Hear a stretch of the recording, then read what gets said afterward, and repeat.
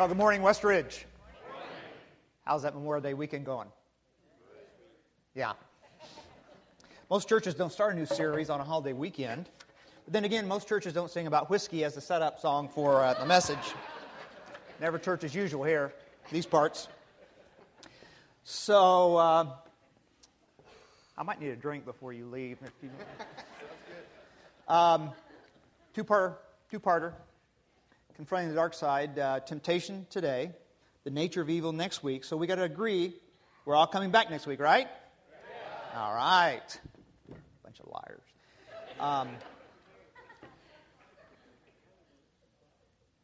Seems to me that at times, human beings, that's me and you,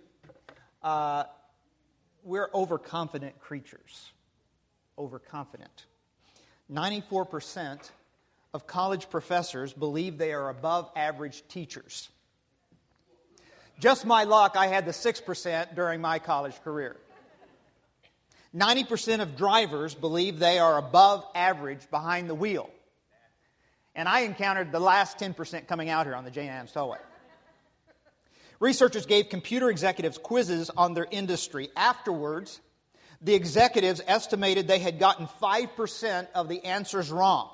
In fact, they had gotten 80% of the answers wrong. I think the same holds true when it comes to temptation. Sometimes we're a little overconfident. Sometimes we think we're a little stronger than we are. I can resist anything but temptation. Why is it when we know better, we still give in to temptation, especially when we know that it will have negative and potentially disastrous consequences? Money is gambled away, food is gobbled up, illicit relationships are entered into, exercise is ignored, harsh words slip out, pharmaceuticals are taken, secrets are covered up, blame is projected, laziness is indulged, conflict is avoided, lies are told, agendas are hidden, prejudices are harbored. Do I need to go on? Okay. Now I'm going to make two assumptions before I move on through this message. Number one is, you know you have temptations. All those who have never been tempted, you're excused now, come back at 10 to 12. The second assumption that I'm going to make is, you know from time to time you give in to temptation. So all perfect people, you're excused with the first group, 10 to 12, come back in. Now here's the picture in my mind. Temptation is like a seed lying dormant in the soil of our mind.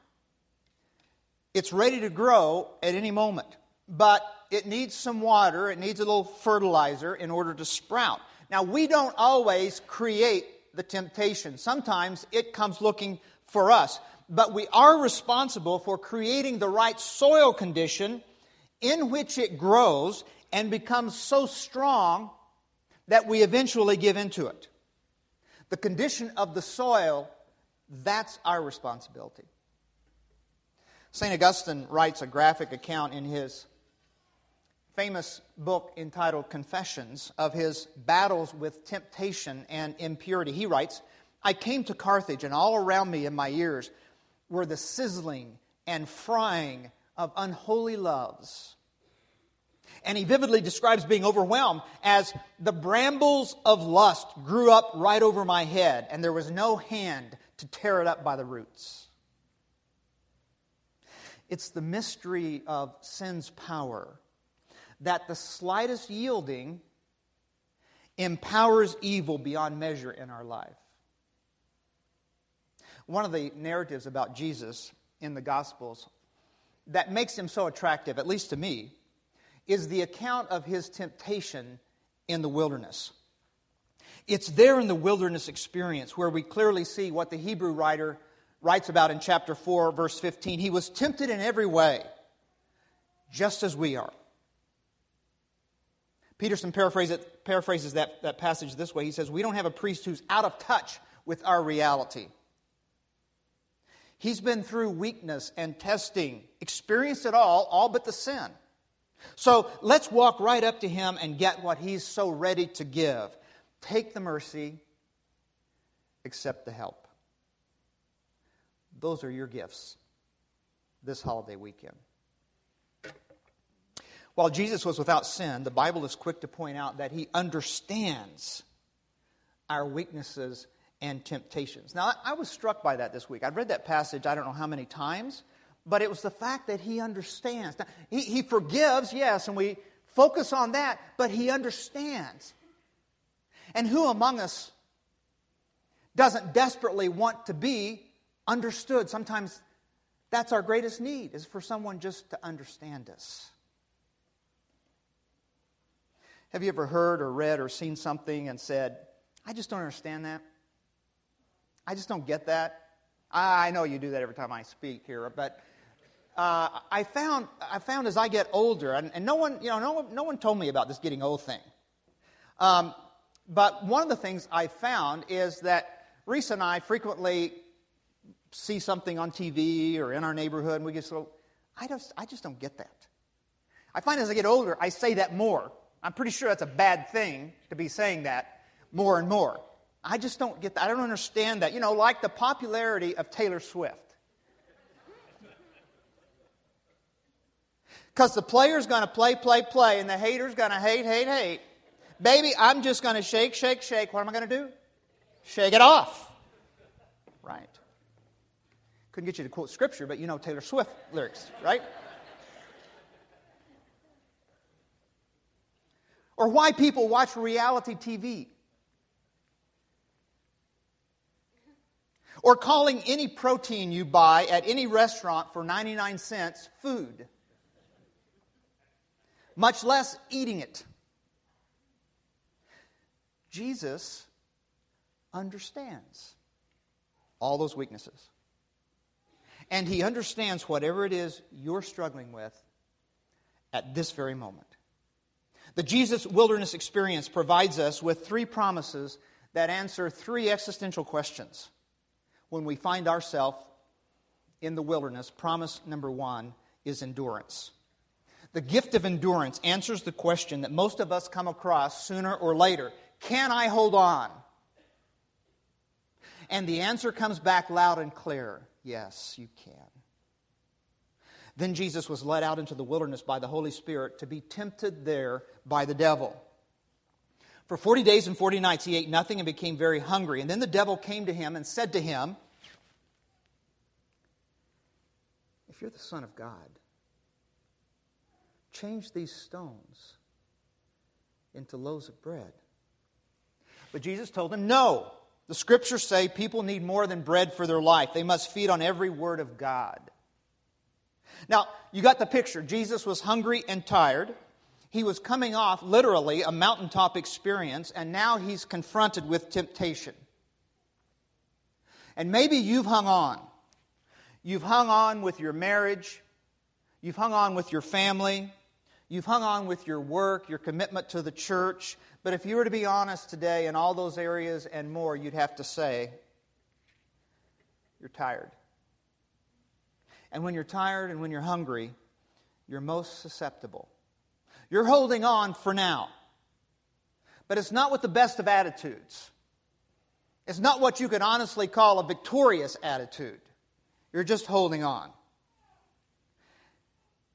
Now, just to be transparent, we like to keep it totally real here at West Ridge. I've been through 2 of the most traumatic experiences this week in my life. The first one, this week. Did I say that this week? First one was a dental procedure that went awry. Second one was changing smartphones. And of the 2, the smartphone thing was the most traumatic. The Verizon store is a disorienting place of multiple phones and plan choices. Do I want the 4, 5, 6, 6S, 6 Edge? And I don't know how much gig I need. Mainly because I don't know what a gig is. And then there's the experience of switching everything from the old phone to the new phone and figuring out the complexities of this new high-tech phone. Like, how do I answer a call? So, to be honest with you, I stand before you today dazed and confused and fearful that the temporary crown is going to fall out of my head right before you. And maybe you had a tough week too.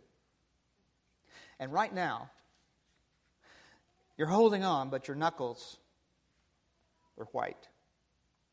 And you're thinking seriously of letting go. What you need is some nourishment from God's Word and from God's people.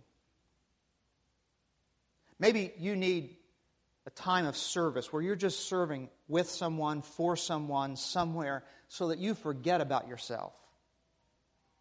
And instead of the frown on your face, when you look in the mirror, you see the smile on someone else's face because you served them in a way they needed to be served. This promise for you is one you can celebrate. Yes, you can hold on. Promise number 2, resistance. This answers another important question for us. Can I resist temptation in my life? Then the devil took him to Jerusalem, to the highest point of the temple, and said, if you're the Son of God, jump off. For the Scriptures say, He orders His angels to protect you, and they'll hold you with their hands to keep you from striking your foot on a stone. And Jesus replied, the Scriptures also say, don't test the Lord your God. Maybe you're tempted to jump. And it's not a cliff that you're tempted to jump from. That's way too intimidating. Maybe the temptation for you is just a short hop off the wagon. And the short hop seems so innocuous. It seems so simple. It seems so reasonable. But the temptation is pretty much the same. Just jump. Jump off the wagon of fidelity. Jump off the wagon of financial responsibility. The wagon of sobriety. The wagon of integrity. Maybe it's even more subtle. Jump off the wagon of spiritual maturity. These are difficult times for the church in this country. Pew Research released a report just last week showing that almost all of America's largest Protestant denominations are declining, regardless of their political or theological alignment. And the fastest growing segment of the population is those who answer none when asked about their religious affiliation, called simply the nones. And then there are the dones. They still believe in God, but they're done with this American version of Christianity. Sure, you could jump off the wagon and be forgiven. But why would you want to test the Lord your God? The wilderness account gives you something to celebrate. You can resist. Promise number 3. Faithfulness. This also answers a third important question. Will I make it to the end? Next, the devil took him to the peak of a very high mountain and showed him the nations of the world and all their glory. I'll give it all to you, he said, if you'll only kneel down and worship me. Get out of here, Satan, Jesus told him. For the Scriptures say, you must worship the Lord your God, serve only Him. And then the devil went away and angels came and cared for Jesus. There are times when the road, it looks long. The challenges, they look formidable. The questions loom large. Will I be able to remain faithful? Faithful to God, faithful to my principles, faithful to my calling in this life. Am I a success? What is success? Will I ever be one? And the temptation comes to you. I'll just take the easy way out. I'll be different. I'll escape the consequences. Let's put this in context. Think about the road that Jesus still had before Him after this temptation experience. He'd be falsely accused. He'd be used and abused. He'd still have to put up with the dim-witted disciples. He'd be tortured. He'd be ultimately crucified before he arrived at the throne of God. There is no crown without the cross. And you're tempted, but not me. I'll take the shortcut. I'll work my way up the ladder the easy way. I don't need to take time to learn the business. I'll learn the ropes without submitting to an older, wiser mentor. I'll get spiritual authority without serving in the trenches. I'll be the leader in my family without first setting an example. Jesus gives us a different way. George MacDonald says Jesus resisted every impulse to work more rapidly for a lower good. So you can celebrate this promise. You can be faithful without cutting corners.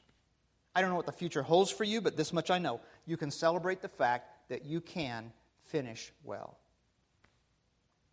Here's the postscript. The postscript word is, it's never too late.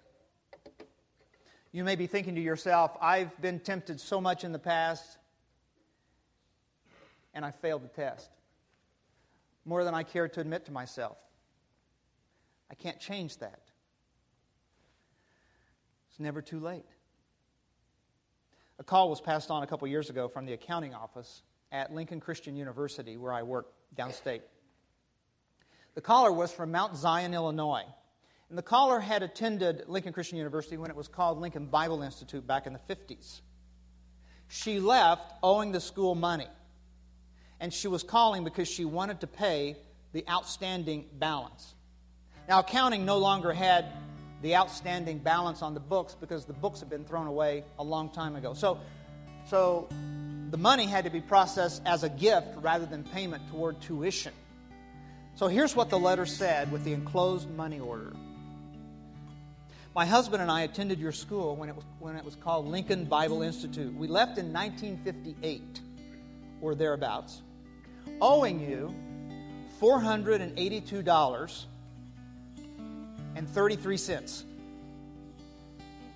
Due to circumstances, we were never able to pay what we owed.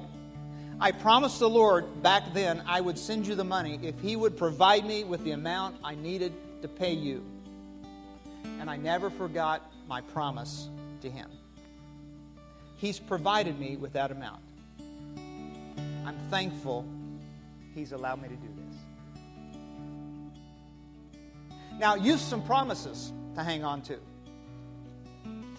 You've some promises to hang on to when you're tempted if you find yourself in the wilderness this week. You can endure. You can hold on. You can resist. You can be faithful. And you can make it to the end and finish well. So when temptation comes around this week, you can do as a wise prophet once sang. Just shake, shake, shake. Shake it off.